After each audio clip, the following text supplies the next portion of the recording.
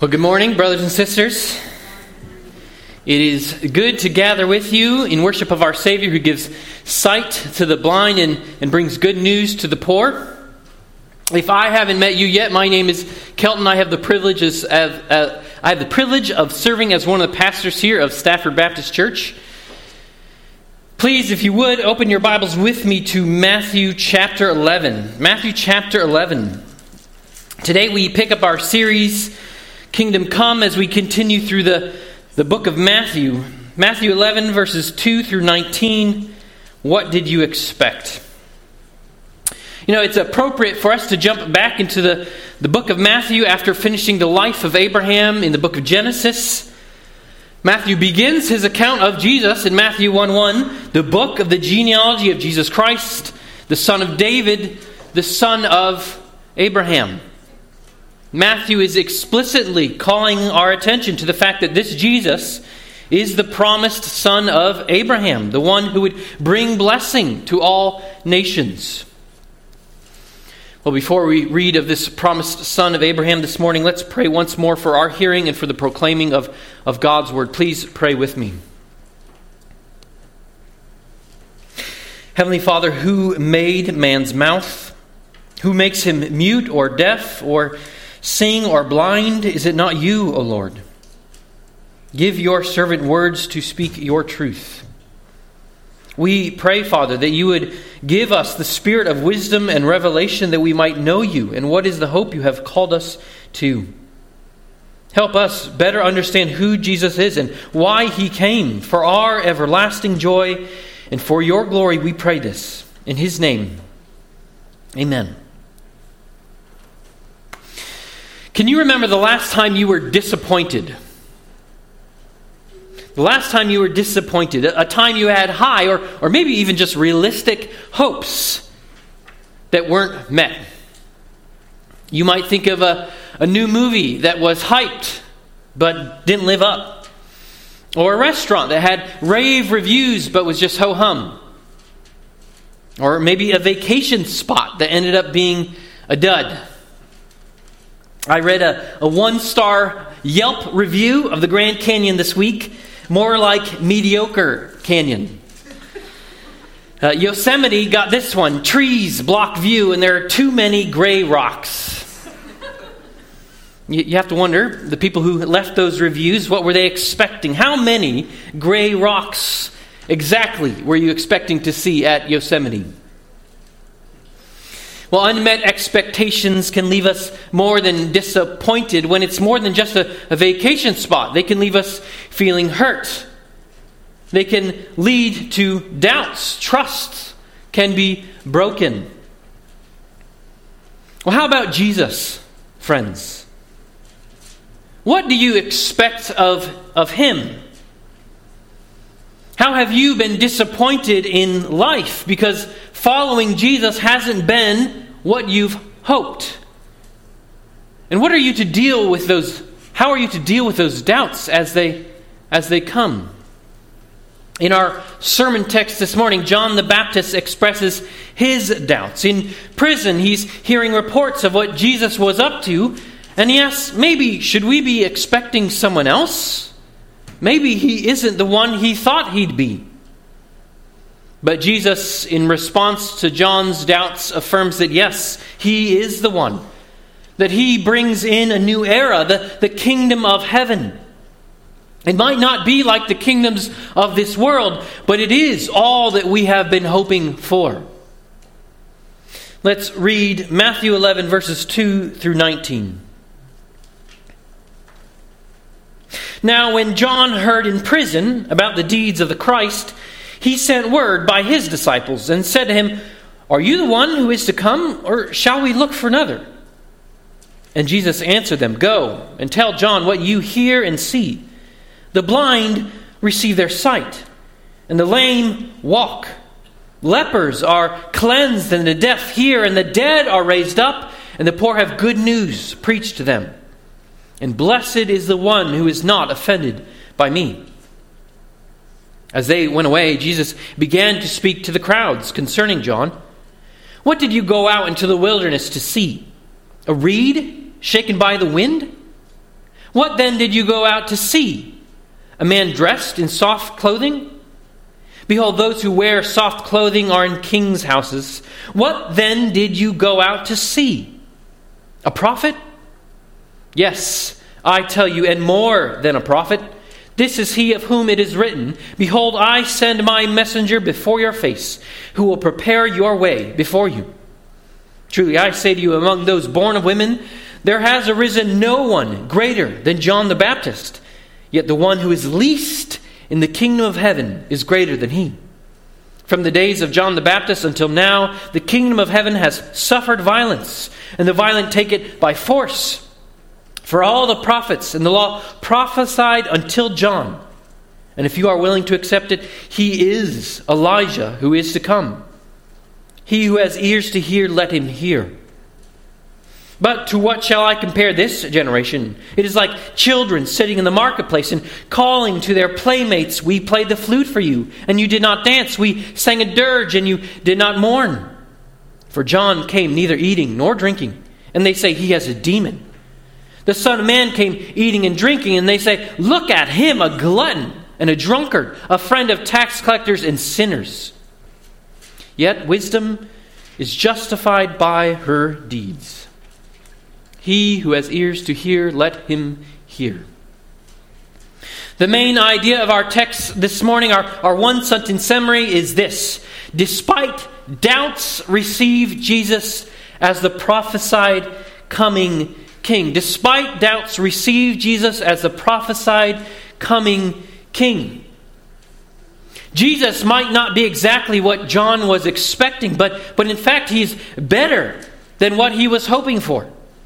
And the call for us who read this morning is to receive Jesus as the fulfillment of all the hopes of God's people. Despite doubts, receive Jesus as the prophesied coming King. We'll have 3 points this morning. First, Jesus is different than you expect. That in verses 2 through 6. Second, Jesus is the start of something greater. That in verses 7 through 15. And finally, Jesus is rejected in verses 16 through 19. Jesus is different than you expect. Jesus is the start of something greater. And Jesus is rejected. Let's start back in verse 2. Our first point, Jesus is different than you expect. The story starts here in verse 2 with John in prison. So it'll help us to have a review who this John is, what he's about. You might remember in Luke, when Mary visited John's mother Elizabeth, what did John do? John leapt in his mother's womb. Even before this John was born, he was anticipating the arrival of Jesus. John spent most of his life in the wilderness proclaiming that the kingdom of heaven was at hand, calling people to repent, to get ready. John himself understood that he was fulfilling the prophecies of Isaiah, of Malachi, a voice in the wilderness, making ready, making straight the way of the Lord. So when Jesus finally shows up on the scene and no one else has a clue who this man is, John already announces, Behold, the Lamb of God who takes away the sin of the world.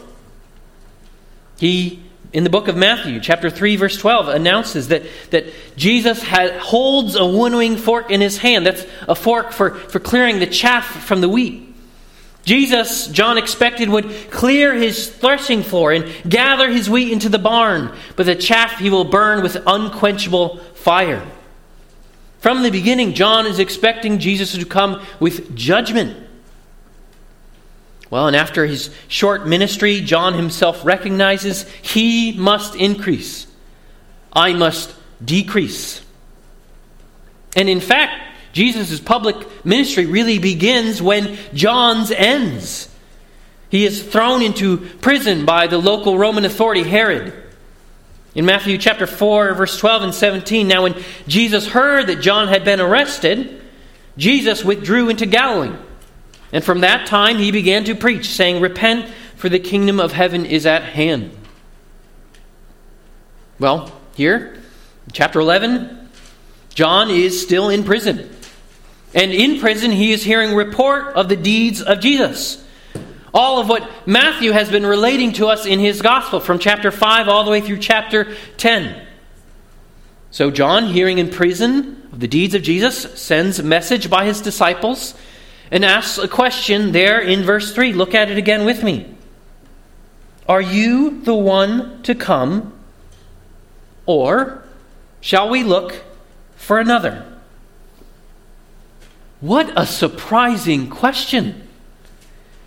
Coming from the one who had declared Jesus to be the Lamb of God to take away the sins of the world. Listen to John's words himself, recorded for us in the Gospel of John, chapter 1, verse 32. This is around Jesus' baptism. And John bore witness, I saw the Spirit descend from heaven like a dove, and it remained on him, that is Jesus.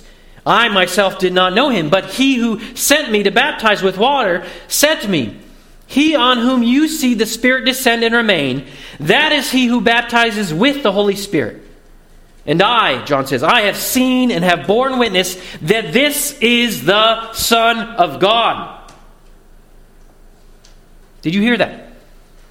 John said back before he was in prison, when Jesus was first coming on the scene, I have seen and have borne witness that this is the Son of God.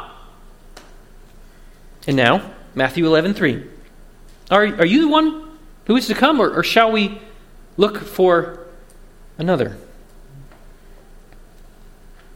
What happened, John? Some people think this question is so odd that he must be asking on behalf of his disciples. You know, John obviously knows the answer. Yes, he's the one to come. But he wants others to know, so he sends a message. Possible. But I think that's avoiding what the text says. John heard. John sent word. And Jesus tells his disciples to go and tell John. This is John's honest question. It's not a hostile question, just uncertain. Is this John's one-star review of the Grand Canyon? What he expected to be grand, he finds just mediocre. He's wondering if he got things wrong.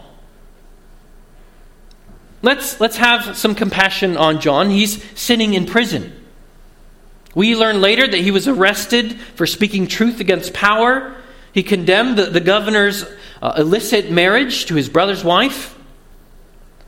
Based on his question here in Matthew 11, I think John was expecting something different for his life and for the ministry of Jesus. I think he was expecting Jesus to come in guns blazing, so to speak. Remember what John said of Jesus. His winnowing fork is in his hand.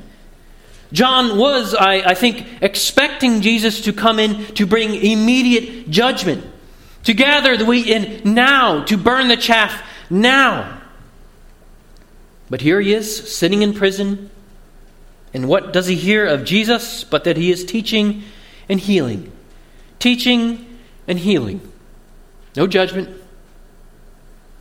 Was I wrong about you, Jesus? Why am I in prison? Where is the fire? I think he was expecting something a bit more messianic in his view, a bit more judgmental. Well, Jesus tells John's disciples in verses 4 through 6 what to report to John. He says, go and tell John what you hear and see. The blind receive their sight and the lame walk. Lepers are cleansed and the deaf hear. The dead are raised and the poor have good news preached to them. And blessed is the one who is not offended by me. Jesus tells them to go exactly tell what Jesus has been doing. Reported by Matthew. Remember, he gave sight to the blind, the two blind men in Matthew 9:30. He healed the lame man in 9:6. He raised the dead daughter in 9:25. He preached good news to the poor in his Sermon on the Mount, calling the poor blessed, for theirs is the kingdom of heaven. This is exactly what Jesus has been doing. But more than just a report of what he's been doing, Jesus is referring to what the Old Testament has prophesied about him. We opened up our service today with a reading from Isaiah 35. where it said the eyes of the blind being opened, right? The ears of the deaf unstopped, the lame man leaping, and more. Jesus is saying here that he is fulfilling prophecy. Prophecy of the coming one, the glory of the Lord seen. Well, it's crystal clear here in this report that Jesus is the coming one, that he is the expected one. No, John, don't look for another. I wonder if you noticed, though, when we read Isaiah 35 in context, what it also predicted. Not just that the lame would be healed, but in verse 4, say to those who have an anxious heart, be strong, fear not. Behold, your God will come with vengeance, with the recompense of God. He will come and save you. I think that was probably John's favorite verse in the reading. I can imagine John being that one anxious in heart, in prison, receiving comfort from this. You know, John had a faithful ministry, but now he's just wasting away behind bars. Yes, you can imagine him thinking, God comes with vengeance. He's going to come. He's going to save me. Jesus, I'm ready. Judge Herod, rescue me. And though in the ministry of Jesus, John sees all the miracles of Isaiah 35, where is the vengeance? Where's the recompense of verse 4? Well, yes, that is what Isaiah 35 predicted, but not in the way John was expecting it. Isaiah 61 as well. Jesus refers to it when he says that he's preaching good news to the poor. That's Isaiah 61 verse 1. And if you go read Isaiah 61, it's a lot like Isaiah 35. It speaks of the day of the Lord's vengeance. In verse 8, that he will give them their recompense, judgment. Just like the judgment we read of in Malachi 3 as well. I think Jesus is very intentional in his reply to John, making reference to Isaiah 35 and 61, but leaving off the judgment that both predict. You know, John was expecting them both to happen together, but Jesus is correcting that expectation. Yes, they will happen, but not yet. This is a common issue when reading Old Testament prophecy, to have various promises made in one passage, like Isaiah 35, but to find that their fulfillment doesn't happen so closely as the verses might imply. In other words, yes, Jesus came in fulfillment of what Isaiah predicted, healing and bringing good news to the poor. But what the prophets don't make exactly clear is that Jesus was going to have two comings. One first for salvation, and later one of ultimate judgment. That is when he will bring vengeance and recompense. So in John's day, Jesus had come for salvation. God did not send his Son into the world to condemn the world, it is written. At least not yet. First, in order that the world might be saved through him. The blessings in Jesus' ministry are breaking in, even though the judgments are delayed. And so Jesus ends his message to John in verse 6 with a rebuke, a mild rebuke. Blessed is the one who is not offended by me. It's a challenge to John to re-examine his presuppositions about what the Savior would be and what he would do. To bring his faith into line with who this one is, Jesus. It's a call for us, too, to challenge our presuppositions about who Jesus is, what he should do. Are you offended by Jesus because Jesus is different from what you expect? We might have a better understanding now today that Jesus will have two comings, but we still might have expectations of Jesus that have not yet been met. Maybe you thought when you became a Christian that some things would change. Maybe you expected that problem or that pain to go away. Maybe you expected as a Christian to grow more quickly, or for life to be easier. Maybe you thought other people would come to see things the way that you do. Maybe after all the years of serving Him faithfully, you expected more to show for it. Maybe you're shocked at how our world is changing in a way you don't think God should have let. Or maybe your outlook on the future is oriented around an expectation of what Jesus will provide. A spouse, that career, the ideal church. I remember the first time that I was confronted with disappointment in my walk with Jesus, when what was happening in my life didn't match what I expected Jesus to do. I had a great friend in college, Phil, a faithful evangelist, always telling people about Jesus. And he was the kind of friend who would always ask you how you're doing, pray for you on the spot, and next time he saw you, remember and ask how you were doing. He had volunteered his summer to serve as a missionary in Africa. And while he was at training in Colorado, he was struck in his vehicle and killed on the spot. Here was a faithful young man living for God's glory. Why would God take him? How does this kind of tragedy fit in with God's purposes? Do you think Christians can be disappointed? What do Christians do with those kinds of questions? Friends, I think John is our model here. That without hostility, he takes his questions to Jesus. In other words, we're to pray about these questions. Take them to Jesus. James tells us that you have not because you ask not. Sometimes the answer is to pray.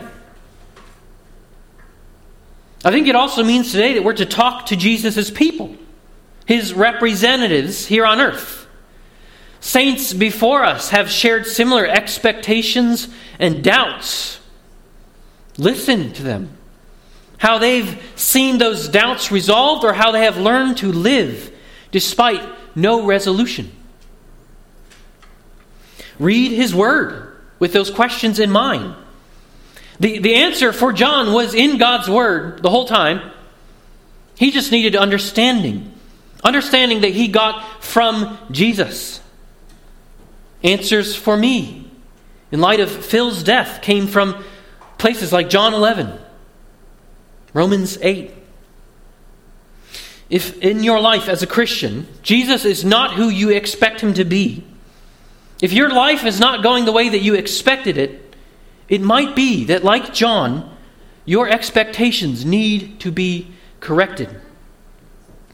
So the call for us this morning is to bring our expectations into line with who the Bible reveals Jesus to be, and what He does and does not promise to do for you and in this world. Jesus always uses these opportunities to teach. So Jesus not only sends message to John, but He turns to the crowd here and teaches them.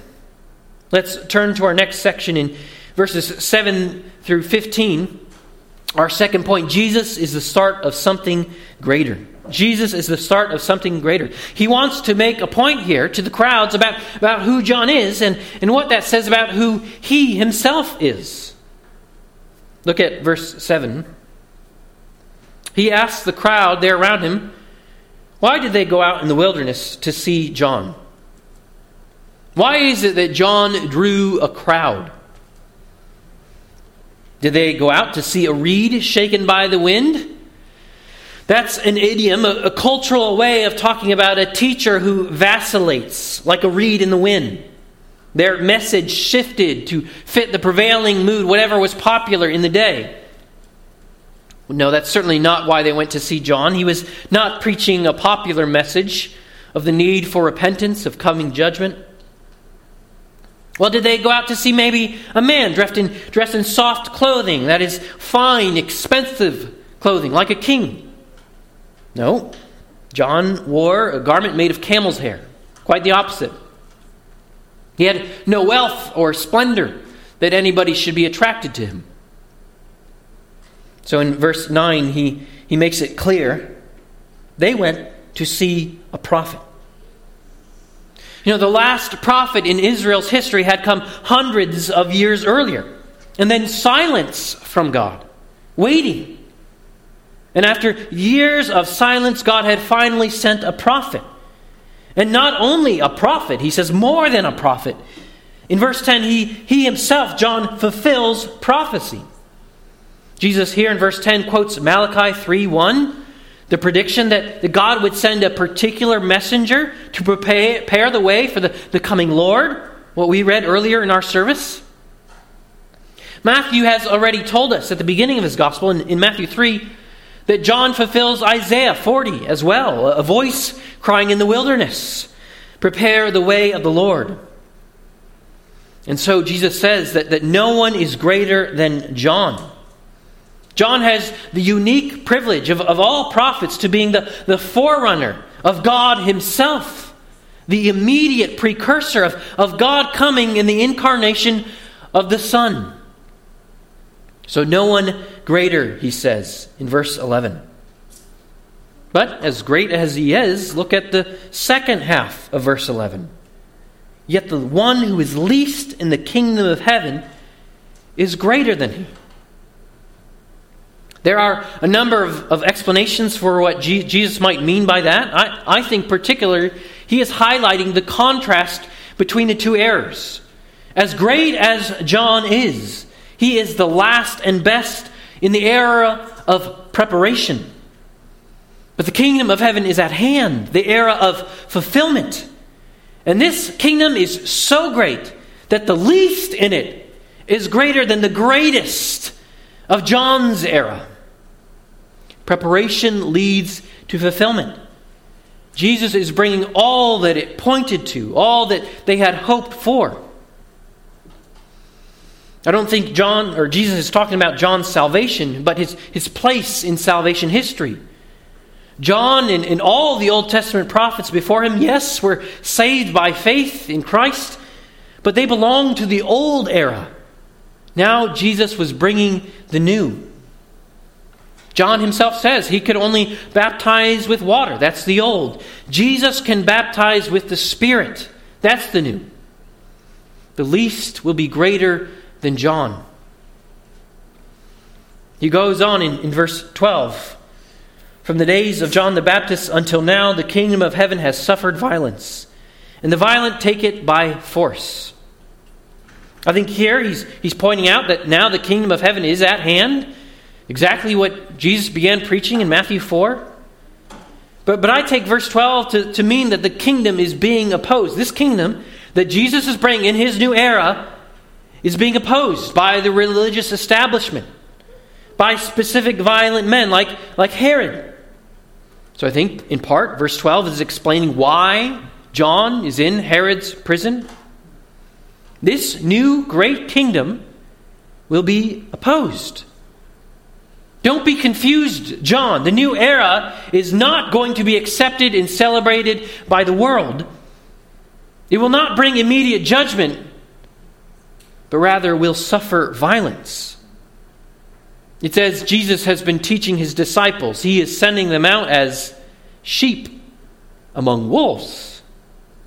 He said that they will be delivered over to courts and kings. So despite John's hopes, this new era will not be the end of opposition by evil men. Prison awaits, just like John, for even more. In verse 13, he clarifies again that John marks the end of the era of prediction. All the prophets and the law, he said, prophesied until John. He is its end. You know, of those prophets, Malachi, the last Old Testament prophet, predicted that Elijah would come again. Malachi 4:5 says, "Behold, I will send you Elijah, the prophet, before the great and awesome day of the Lord comes." So here in Matthew 11, Jesus is telling us that John is that Elijah. He is the fulfillment of that prophecy. Not Elijah himself, but a prophet in the spirit of Elijah. As Luke 1:17 says, to those who are willing to accept it, verse 14, he is Elijah. He has the prophetic ministry like Elijah, living in the wilderness, wearing animal skins and a leather belt, calling for repentance. Well, his argument in this section, verses 7 through 15, in a nutshell is this. Yes, John is the predicted prophet, who is the last of an era, but the greater is here. I bring something new, he says. It was all preparation for me and what I bring. It's all signposts to me. Jesus in his ministry will bring the new covenant in his death and resurrection. It will not be like the old that constantly required prophets through the ages to come and call people back to faithfulness because they've abandoned it. Rather, in this new covenant, God is going to write his law on his people's hearts. He's going to finally forgive their sins. He's going to make the final and perfect covenant. No need for any further covenants. In Jesus, the final priest, the final sacrifice, the mediator of the final covenant has come. God has spoken to us through various prophets, but now he speaks to us through his Son. Jesus is the start of something greater. Yes, it is built on all that has come before, but it is fundamentally new and better. Jesus came to fulfill the law and the prophets. You know, the Bible from the very beginning has been expecting one to come who would finally solve the problem of sin. Something that no prophet could do. In divine forbearance, God has just been passing over former sins. Since Adam and Eve, all mankind has been in rebellion against God. Every person everywhere for all time has followed Satan's deceptions into sin. And because God is unswervingly good, he is opposed to our evil, to our greed, to our pride, to our selfishness.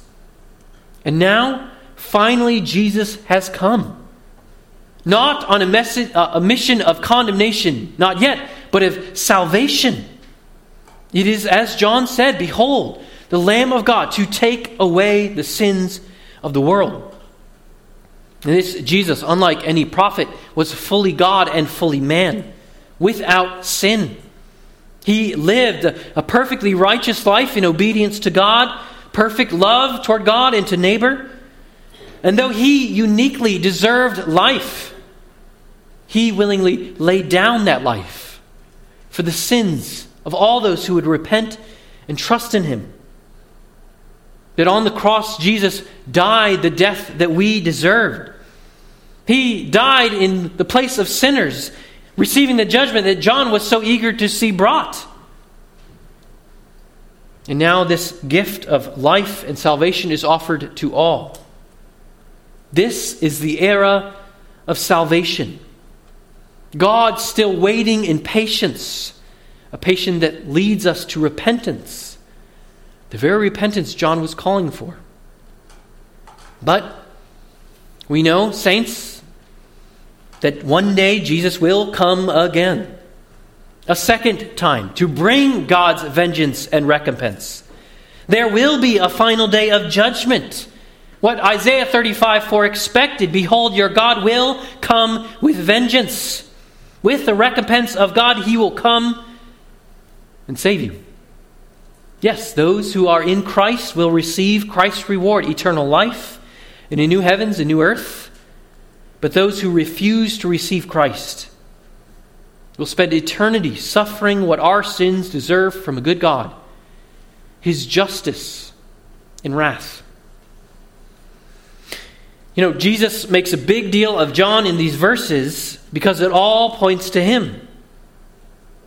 Don't miss what John was, because he points to me. But did you notice what he doesn't do? He doesn't give the crowd specific reasons why John was in prison. He just generally says the kingdom suffers violence. No, God often does not give us specific answers to our questions. Instead, in the midst of questions, he calls us to focus on who he is. Despite the circumstances, he still is, he assures the crowd, the prophesied coming king. And same is true with us, Christian. God may not give you a specific answer, like why John is in prison, why you are in your circumstances. But still, Jesus insists in these verses, despite what you think your circumstances mean, he still is king. As the London preacher Charles Spurgeon said, when we cannot trace his hand, trust his heart. When we cannot trace his hand, trust his heart.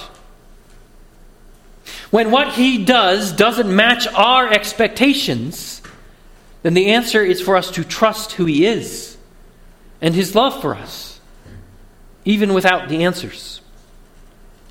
He who has ears to hear, let him hear, Jesus says. Well, the question then for us is, will the crowd hear? After all this anticipation, and as Jesus says, the era of fulfillment and salvation, how do the crowds respond? Well, look at me in verses 16 through 19 and our third point. Jesus is rejected. Jesus is rejected. Despite the fact that John is the Elijah to come, that Jesus is the prophesied coming king, both are rejected. Jesus uses a simile there in verse 16. This generation is like children in the marketplace. No matter what they do, their playmates aren't happy. Play the flute, they don't dance. Sing a dirge, they don't mourn.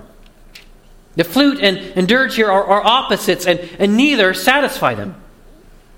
Well, the point is that similarly, John and Jesus are opposites. John was ascetic, right? Fasting in the wilderness. His diet was locusts and wild honey. And how did the crowds respond to that, by and large? Well, ultimately by rejecting him. By saying he has a demon, in verse 18. Okay, how about the opposite? Jesus did not fast, something that surprised John, if you remember, Matthew 9:14. Jesus came eating and drinking. And how did they respond by and large? Well, verse 19. Calling him a glutton, a drunkard, a friend of tax collectors and sinners. The crowds just cannot be pleased. They find to reject both of them. And Jesus says they're like stubborn children, rejecting them both because they just don't do what they want.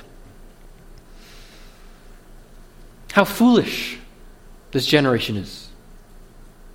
Jesus came teaching as one with authority. He came granting the forgiveness of sins confirmed by his miracles, healing the sick, raising the dead in fulfillment of prophecy. He is the expected one. But they reject him based on his diet.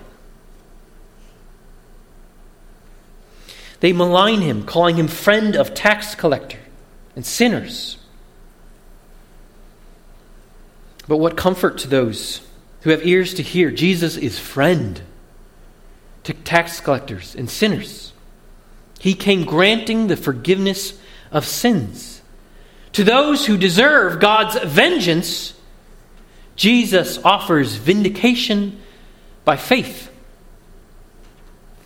So here is another way to deal with unmet expectations: to reject Jesus. To insist like a child on your own way. If Jesus doesn't conform to your expectations, then just throw him out. And that reveals pride, exalting your own expectations over God's truth. When confronted and corrected, to reject rather than receive. If you're joining us this morning and you're not a Christian, thank you for being with us. I wonder if you've ever thought of it that way, that you are rejecting Jesus. What about Jesus offends your sensibilities? What about Jesus does not meet your expectations? Maybe he hasn't proved himself to your standards, or you find his morals to be too restrictive. I would encourage you to consider, with the Christians here as well, if God is real, he will contradict you. He will not meet all the expectations that you have. Because the alternative is a predictable God who is exactly like us. And a God like that, in other words, is not a God. Don't reject God because he doesn't meet your expectations. Know for certain that if God is, he must not be like you or me. He will not be what we expect. Christians, this is an opportunity for us to consider, why is it, how is it that we came to not reject this God? We are all born rejecting his rule, preferring ourselves and our sin over him. So this passage reminds us that like every one of our generation as well, we would reject God were it not for his grace. What makes you and I differ is not our superior morality or wisdom or lovability.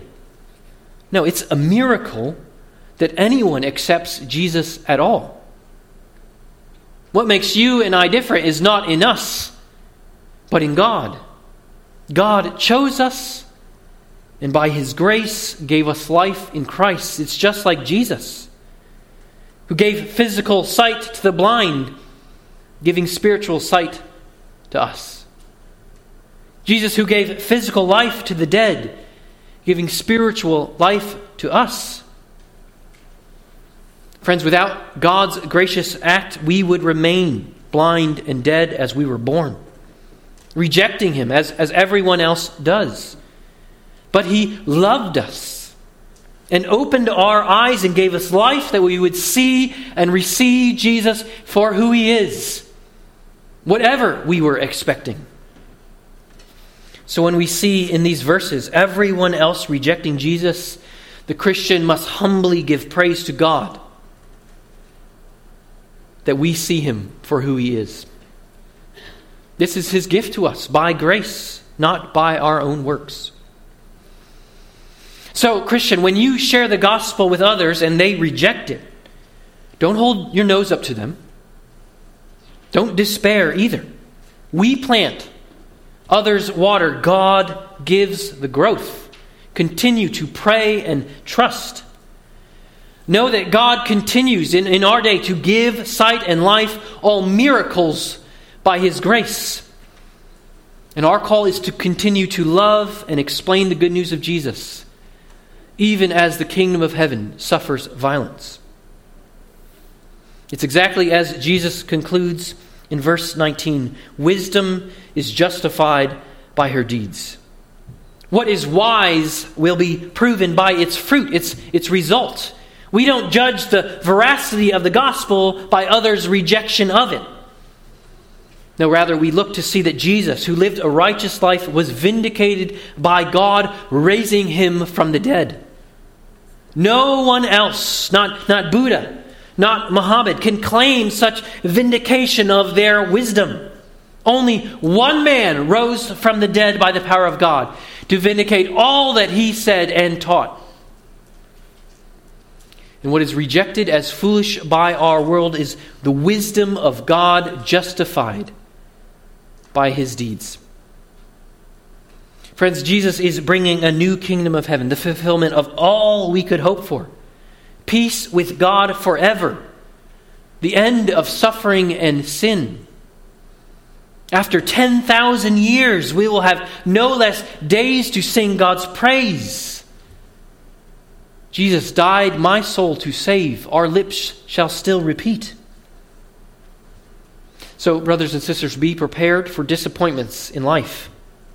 And even if you never have answers you're looking for, know that God is bringing his kingdom exactly as he has promised. Brothers and sisters, despite doubts, receive Jesus as the prophesied coming King. Let's pray. Father, we give you praise for fulfilling all that you have promised. Lord, you send not only the messenger to prepare the way of the Lord, but to bring fulfillment to all the hopes of all the promises of your word. That in Jesus Christ we have salvation from sin. Lord, in the final prophet, in the final priest, in the final sacrifice, we have the final and perfect new covenant, salvation for our souls. Lord, we look forward to the day when Christ will come again in judgment. Lord, that all souls will be met before him to receive the promises. Lord, that those who have received Jesus Christ by your grace, eternal life. Those who in the blindness and death of sin, eternal judgment. Father, we pray that despite whatever disappointment life may bring, that we will trust that Jesus is who he says he is. When we cannot trace his hand, that we will trust his heart. It's in Christ's name that we pray this. Amen.